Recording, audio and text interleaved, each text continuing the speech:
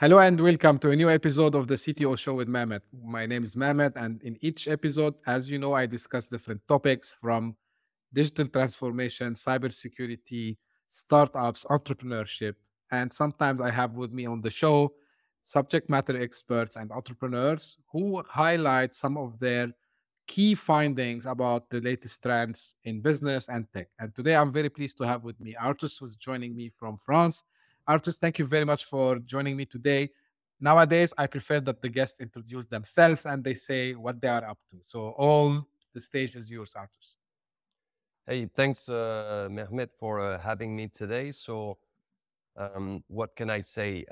First, I'm someone that loves uh, adventure and sports. I guess that's important to me. I love skiing, surfing, and I also practice combat sports, including MMA. So that's something I like to push myself, basically.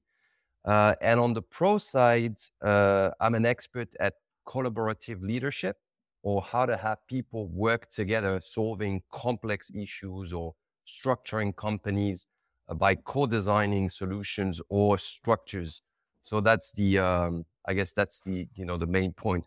And I'm also the founder of a new startup that designs a sort of collaborative control center, a digital collaborative control center.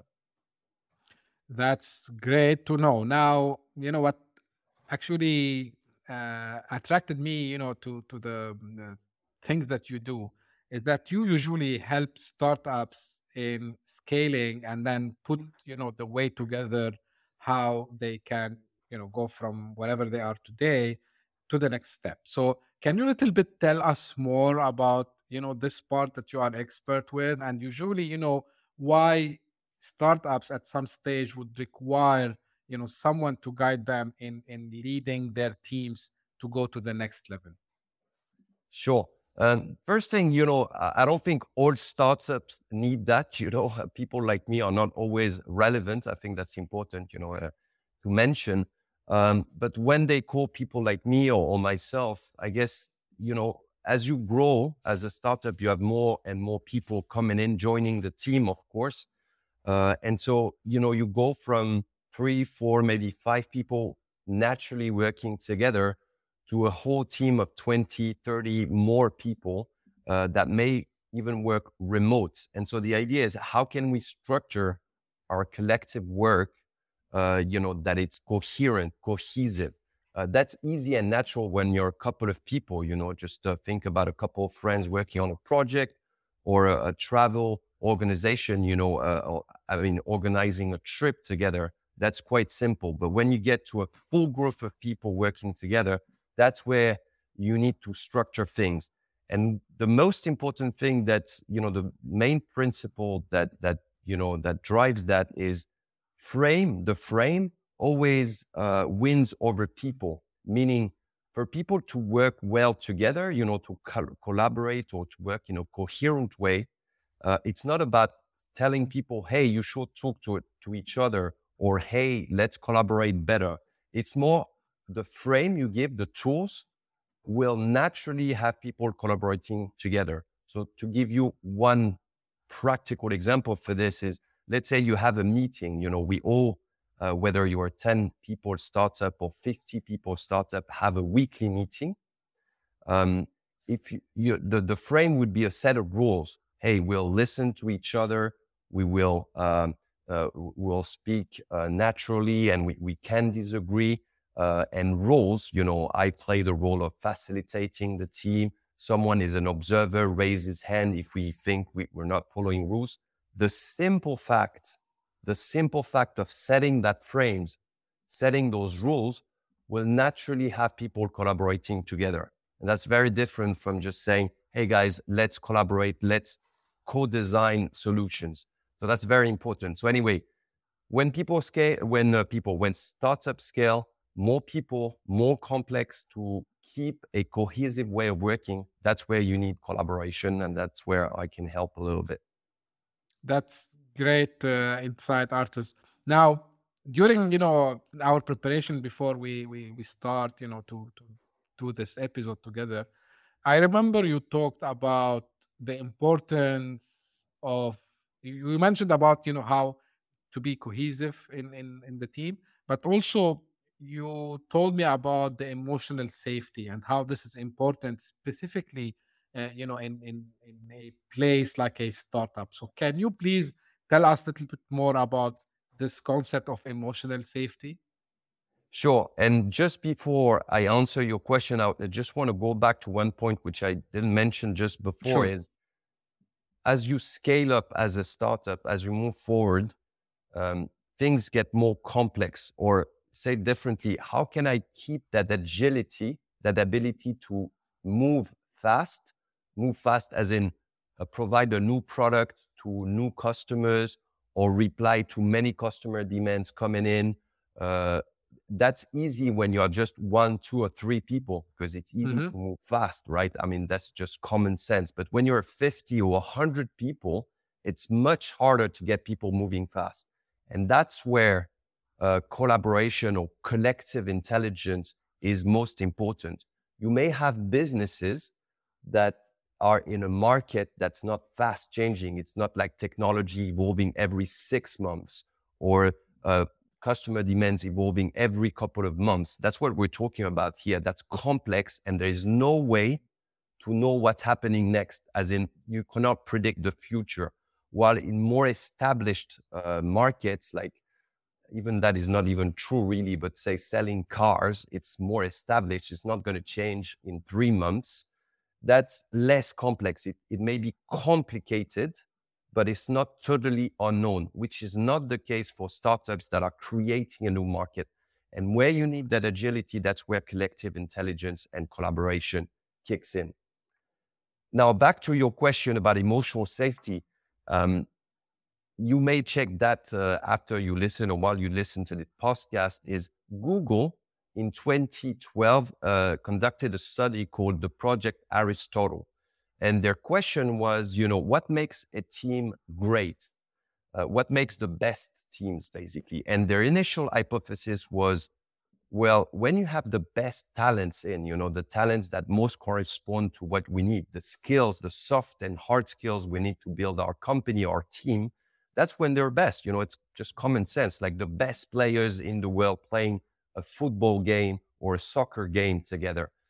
And, you know, to their surprise, they found that that's actually not true. Um, Best talents might compose a good team, a great team, but not the very top. What they found is actually the main factor that drives getting the best team is emotional safety or psychological safety. And in a few words, that just means I am not afraid of being myself. If I feel emotionally safe, I'm not afraid of being my best self, of expressing exactly how I feel, using my intuition to decide, using my intuition to go against what the rest of the team is saying, disagreeing. All of those allows to actually build up things together and to actually be agile because you're actually challenging one another. Now, the problem, you will say, well, of course, everyone which is a little experienced and talented should do that naturally. But in fact, it's not that easy. And I'm going to explain why. The main reason for that is if you think about a million years ago when, we were living in tribes, let's say we were in little tribes in nature, um, and the fact that we had a tribe, if we were kicked out of the tribe because we did something not well, we would basically die because we'll get eaten by a lion or something like that. We won't be protected. And this fear of getting kicked out or disconnected from our immediate social network stayed deeply ingrained in how our brain works. And even if we're not conscious of that, we would naturally always try and do things that are still aligned with our social group and our team. So naturally, unless you've done an immense work on yourself, you're extremely anchored, you will not try not to disagree too much or to challenge too much what's happening in the team. So when we're 3 people that we trust each other, maybe it's easy. But when you're 50 people, that's totally different. So the main factor to drive the best team, the most agile team, and to be collaborative is making sure everyone feel emotionally safe. And I don't know if you want that now, Mehmet, but I can then explain how we do that. Sure. Yeah, That's sorry, go yeah. ahead. Yeah, no, that's very great, and like this is also, yeah, I think it's in alignment with something we are seeing, especially in the recent years, about how startups are trying to, deal with people, and like, the way, the culture, I would say, culture building of companies is changing. So that's very, I would say, insightful. Um, what want to understand more. So recently, especially after the pandemic, uh, a lot of teams became working remotely, right? So how is it easy to use this collaborative approach in a remote setup? Like, is it more challenging? Is it possible? What's your thought about that?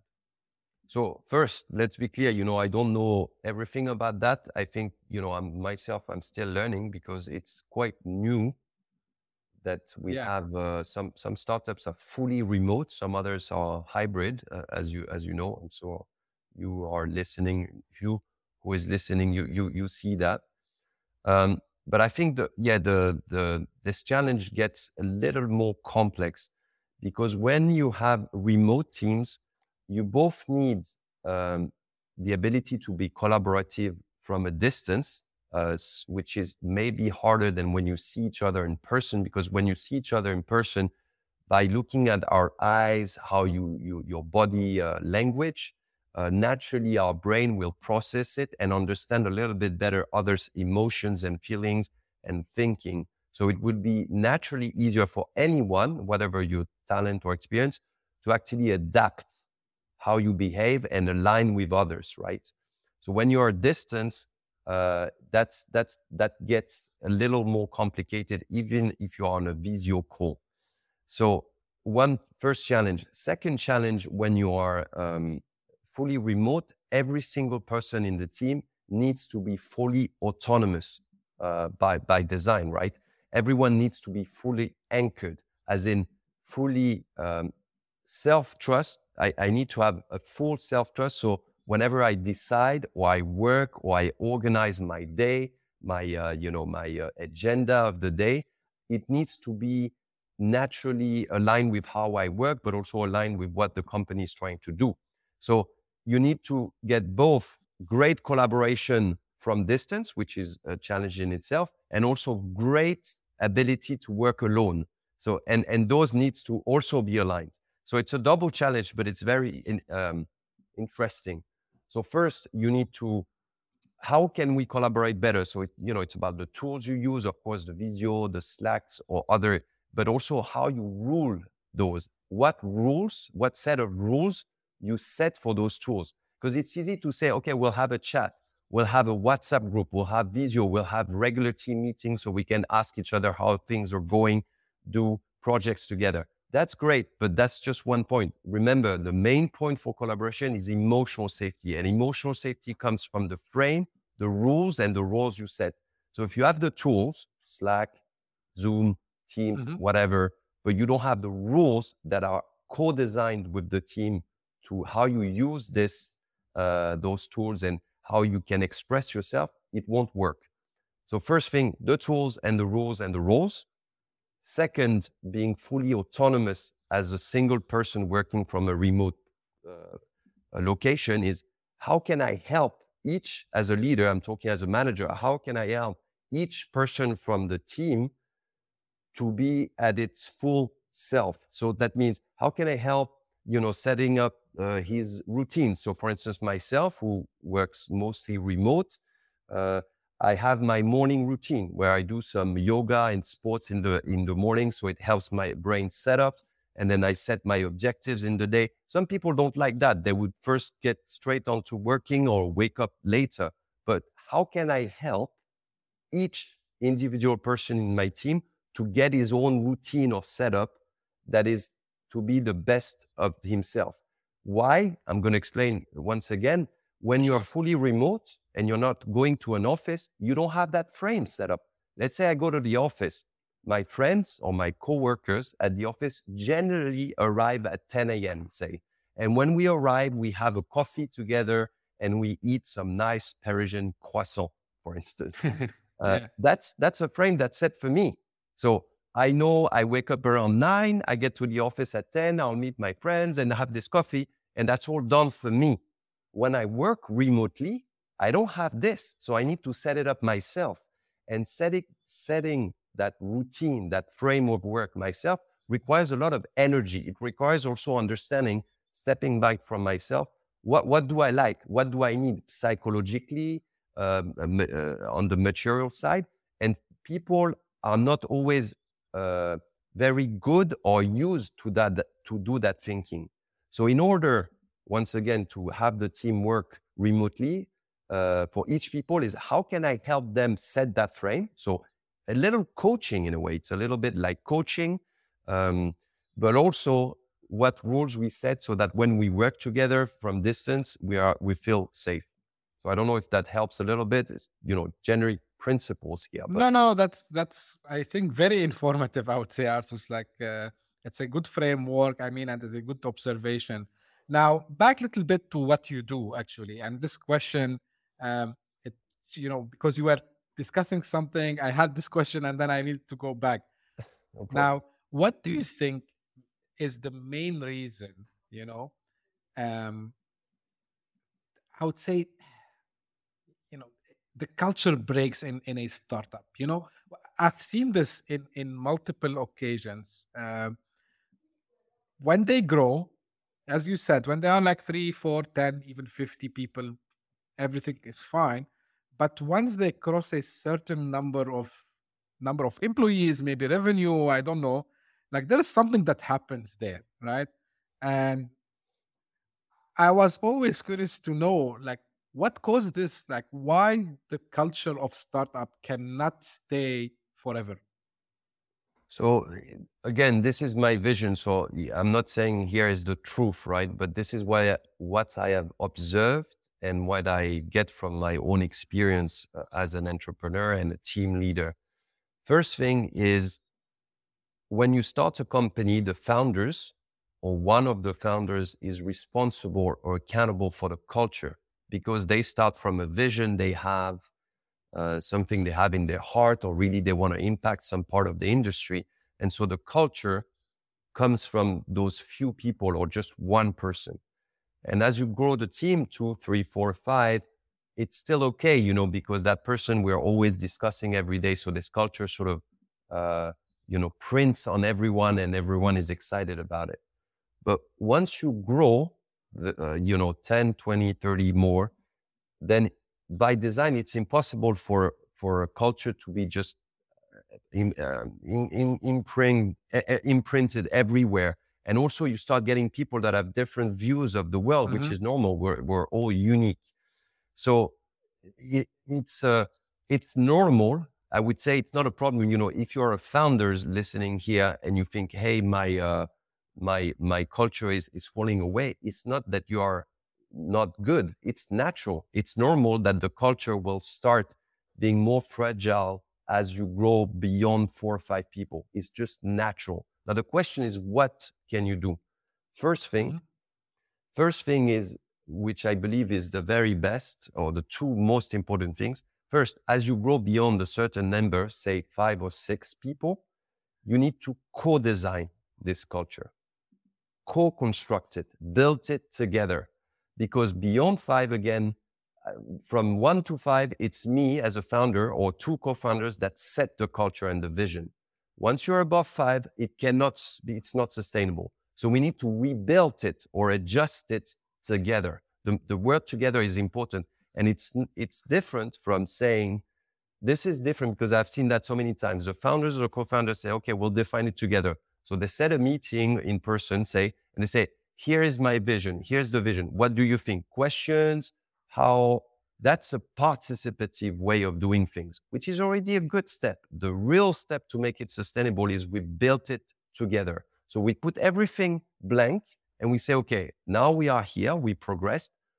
What are we trying to impact in society, for instance. So what is our we're trying to do with our product, and what do you feel as a team of 10 now is our specific values? How do we like to interact? What is our ethics, you know?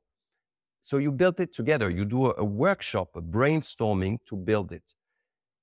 Why is it difficult to do this? I'll tell you why. And that's why from my experience, I would say 90% of founders won't do that, because it gets yourself in a weak position. It gets yourself to say, I'm no more alone accountable for the culture. That's very hard, because it's going to mean some other people, the rest of the team is going to be accountable, is going to take my role. So if people take my role, what is my value? You know, maybe I have no value in this startup anymore, although I founded it. So it's very fear. It brings a lot of fear. But in fact, it's not. It's actually a great way to be a leader, to actually help empower the team to build that culture. First thing, co-design the culture. And I would say start from being 5 or 6 people in the startup. First thing. Second thing, which is a little more subtle, is when you grow, you get people in the startup. Recruit for fit rather than for talent. Fit with your startup. Fit as in help anyone you're trying to recruit find whether they're really in fit with the job or the startup, which is different from trying to see if the person's experience and talents are correct to the role you're trying to fill in. It's a different mindset, because the mindset I'm talking about is the first conversation you have with someone should be a question, say, what are you passionate about? What is it that you are afraid of? What is it? And the question is not about saying you're good or bad. It's trying to see if there is a fit between you and what we're trying to build in the startup, or if the startup is something that will help you actually express this. And once again, this is very important, and this is very subtle, because I believe someone, even with not even the actually hard skill to build a code or program that fits the culture, that really fits in their heart, like they fit with the vision, they can learn how to code in a couple of months. And they will be much more mid to long term, they will have much more impact on growing the startup than hiring the best developer, but that doesn't have an exact fit. And why am I putting that on the table here is that I have noticed, because it's, I think, quite difficult, that 90% in the case we recruit for talent or fit with a specific position rather than recruiting for a culture fit or a vision fit and a values fit. So two things, co-design the culture. Second, recruit based on fit with culture, vision, and values rather than just to fill a specific position. Artus, like you just mentioned something that I believe I shared on LinkedIn a couple of months back, because always we see, especially startups who start to recruit for their sales organization, and then they say we're gonna hire the A team, right? The A team, you see, the A team, and like for me, the question was, okay, you want to hire the A team, but what about the B and C team? Like these guys, I believe if you train them, and I read many books where, and especially, this is maybe in the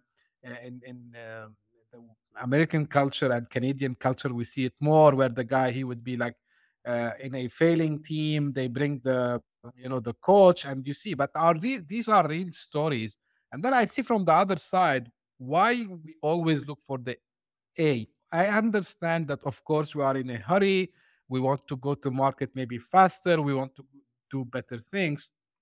But why we don't give the chance for whoever is now you consider them B or C? I'm not talking about the B and C as a failure, or like guys who are misfits, or they have something on ethical side of the story. I'm talking about people who just maybe didn't get the chance to be working in a good culture. And really, I like the approach you talked about, that you don't have always to bring the best of the best, because actually, and this is my question, like, didn't you see the teams that they have a lot of A players, let's call them this way, have a lot of politics, and shift away from the culture or the mission and vision that they have in the first place? Yes, indeed. So yes, but it also depends again on the management style, because you may have a team, and with a management style that's actually making people again emotionally safe, so they can challenge each other without feeling, without driving their egos, or without being in a conflict mode, in a negative conflict, I mean. So that would work. But if you have a team without this culture, this frame that allows to be challenged and to challenge each other, then it won't work. One thing I want to mention to your point is that, try searching for the best talents is I'm not saying it's actually a bad way of doing things. I'm just saying you need to be conscious of what's most adapted to you. My belief is that when you are a startup that is trying to be very innovative, that's trying to bring very innovative market product in a new market, on a fast growing market where there is a loss of uncertainty, as in you don't know what product will work, you don't know exactly how customers will react. That's where you need to recruit based on fit, because that means you need to recruit on where people will be able to change fast.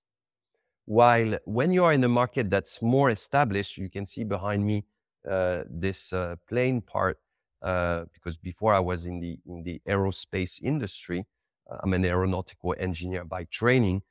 Building a plane is something that is not changing as fast as artificial intelligence, right?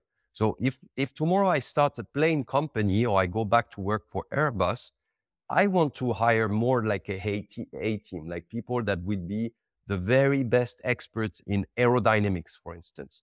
And that's okay, because the market and how we design the plane is quite stable. Of course, I want to fit with culture, but the fit with skills and position, the importance will be maybe 70% or 60% and 40% fit on culture. While if I'm a startup on regenerative artificial intelligence, I want 90% fit on culture and 10% on skills, because the market is evolving so fast. So again, I'm not saying building an A team in the classical sense is bad, but I don't think it's adapted when you start something that's very innovative.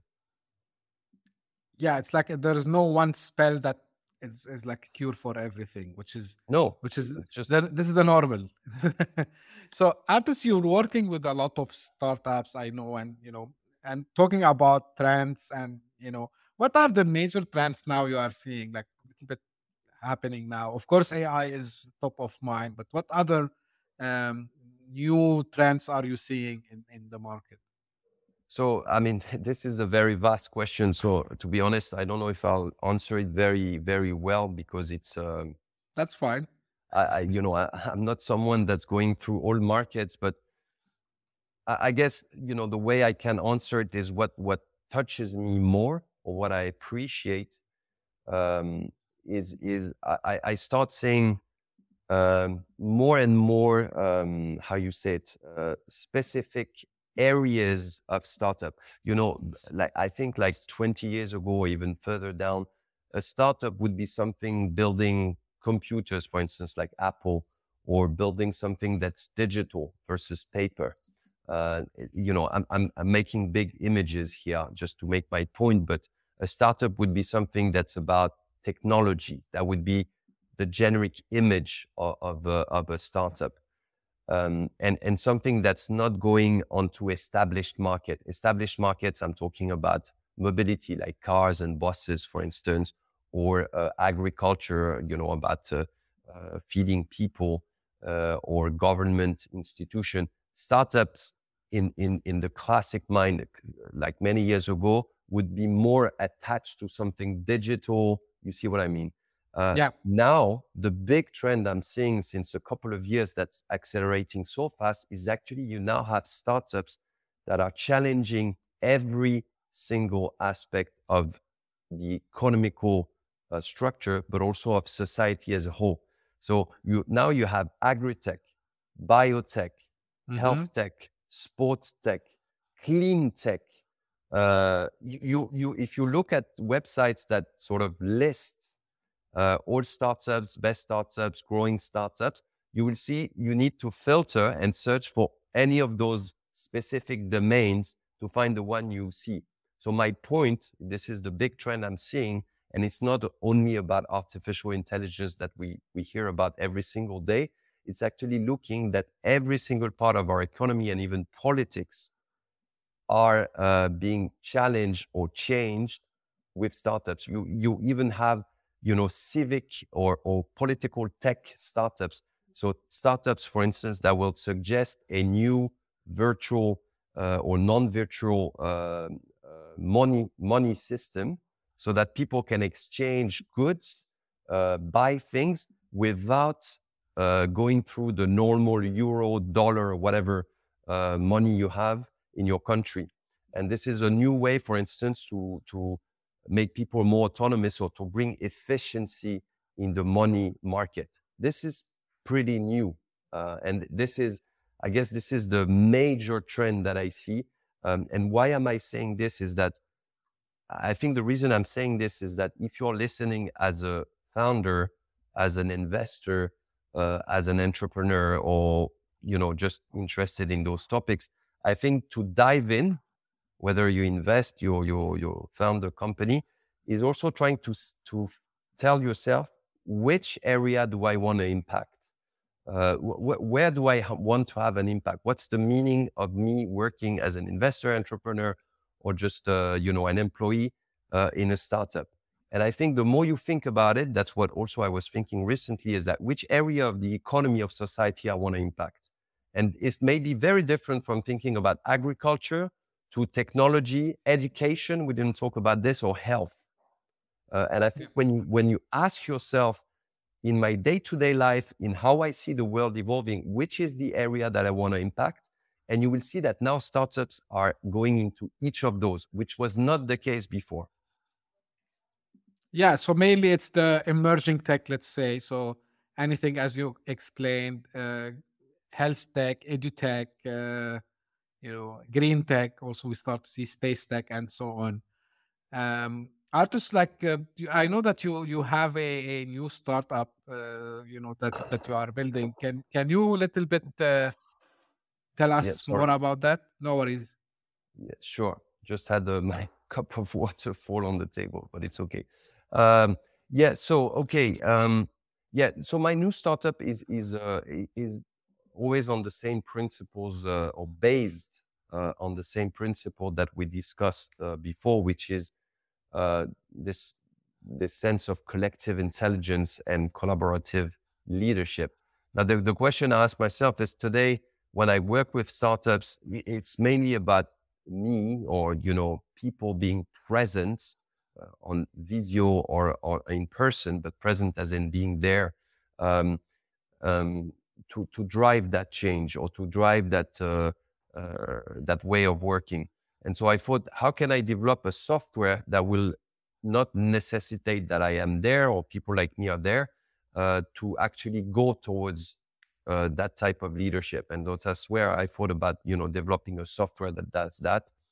And so that's why we're now on a what I call a collaborative control center, or some kind of interactive whiteboard that the team can work on together. But there are many tools, I think, that exist on that end. But for Proudly, the idea is being very focused. And I'll give you an example, which is where we are starting, is for chief revenue officers.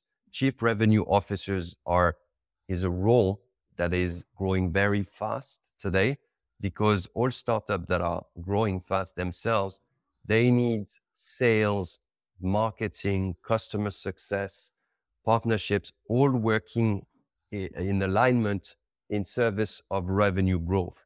While in a more classical sense, there's been always a sort of silo between marketing, sales, customer success that was more separate, each of those functions with very specific incentives and objectives that were not interconnected. In a fast-changing market, you cannot do that anymore to ensure long-term success and revenue for the startup. So those roles, chief revenue officers, are kicking in, and they must have all those functions working together in service of specific metrics. Our board is there to serve that and to serve to help those remote teams, sales, marketing, actually work together, share whatever day-to-day anecdote there is, put it forward and say, oh, this is actually a weak signal that something is not working well in how we work together. And so when you detect one of those weak signals through this control center, that will trigger a collaborative action. Because of course, people will tell me, well, we can't talk to each other every single day, all day and night. Otherwise, we don't do our work. And so the system that we design is something that you can work together on live, but it's also something that helps trigger a weak signal saying, hey, we need to stop, pause, and do a mini, I don't know, it could be a 30-minute session to understand what's happening and what we need to evolve now. Yeah. So is it like in still design phase, or is it like out to yet? Yeah, it's at MVP stage. So what we're doing is testing, the prototype, if you will, with customers. And actually, because I believe in that co-designing, it's, I don't have the answer. The answer lies with clients, actually. So it's about co-designing the product with them. I don't think the product is perfect before you actually design it with the clients themselves. So my posture is not to say, here's the answer you should do, is let's go through your day-to-day and let's see how I can help you make that day-to-day more efficient, if you will. That's how Yeah. we do it.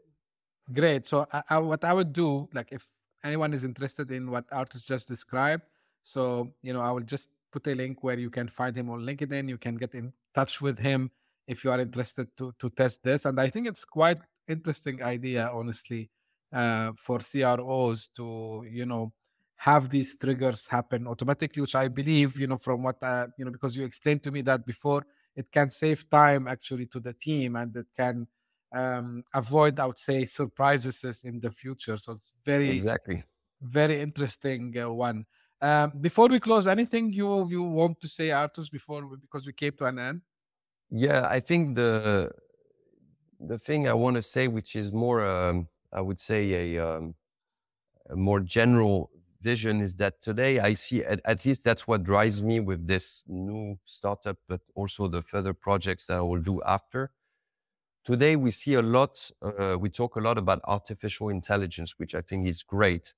But I believe artificial intelligence is about multiplying our intellectual capacity. So if I take a general image, it's, if we multiply 3 by 5, we can do that 5 times, but artificial intelligence can do it 200,000 times at once. So it really augments our intellectual ability and self-learns, etc. But there is one thing which I believe is less developed today and which I want to work on, and this is what Proudly does, is how can we help automate but also augment emotional intelligence and collective intelligence, which is two different things. And so Proudly is about making that new kind of technology available, which I call augmented intelligence, which is, it's not AI, it's emotional intelligence and collective intelligence augmented, which is, I think, different, and that really does not really exist today, or is really at the beginning. Like this is a space that personally I want to watch, because I'm interested to see how we can augment this. I have discussed, like, with a couple of guests as well, about something similar, how we can leverage this to be used inside the real world, from an augmented point of view, which is great.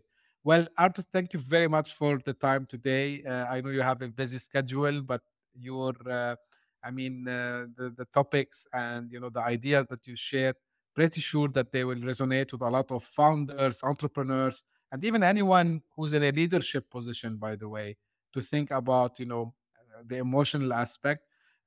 What I would do is, as I said, I will share the contact details of Artus. So if you are interested to know more about what he does, if you are interested to follow up his also startup journey, so you can follow up him as well.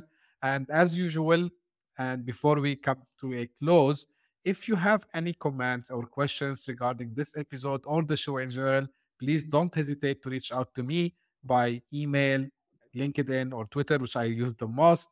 Also, if you are interested to be a guest like Artist today on the show, don't hesitate also to get in touch with me. I'll be more than happy to discuss the topic and then we can arrange for it. And final thing, and it's a traditional thing, please subscribe to the channel if you are watching this over YouTube. If you are listening to the podcast, also please subscribe to the podcast on whatever platform you are using. And don't forget to let your friends, colleagues, parents know about it, because what I'm trying to do is trying to spread the knowledge as much as possible. And thank you for the loyal audience who are encouraging me every time after each episode. Thank you very much for all the kind words that you are sending to me. And until we meet in the next episode, see you next time. Thanks a lot, Mehmet, and feel free to reach out indeed to everyone. Bye-bye. Thank you a lot.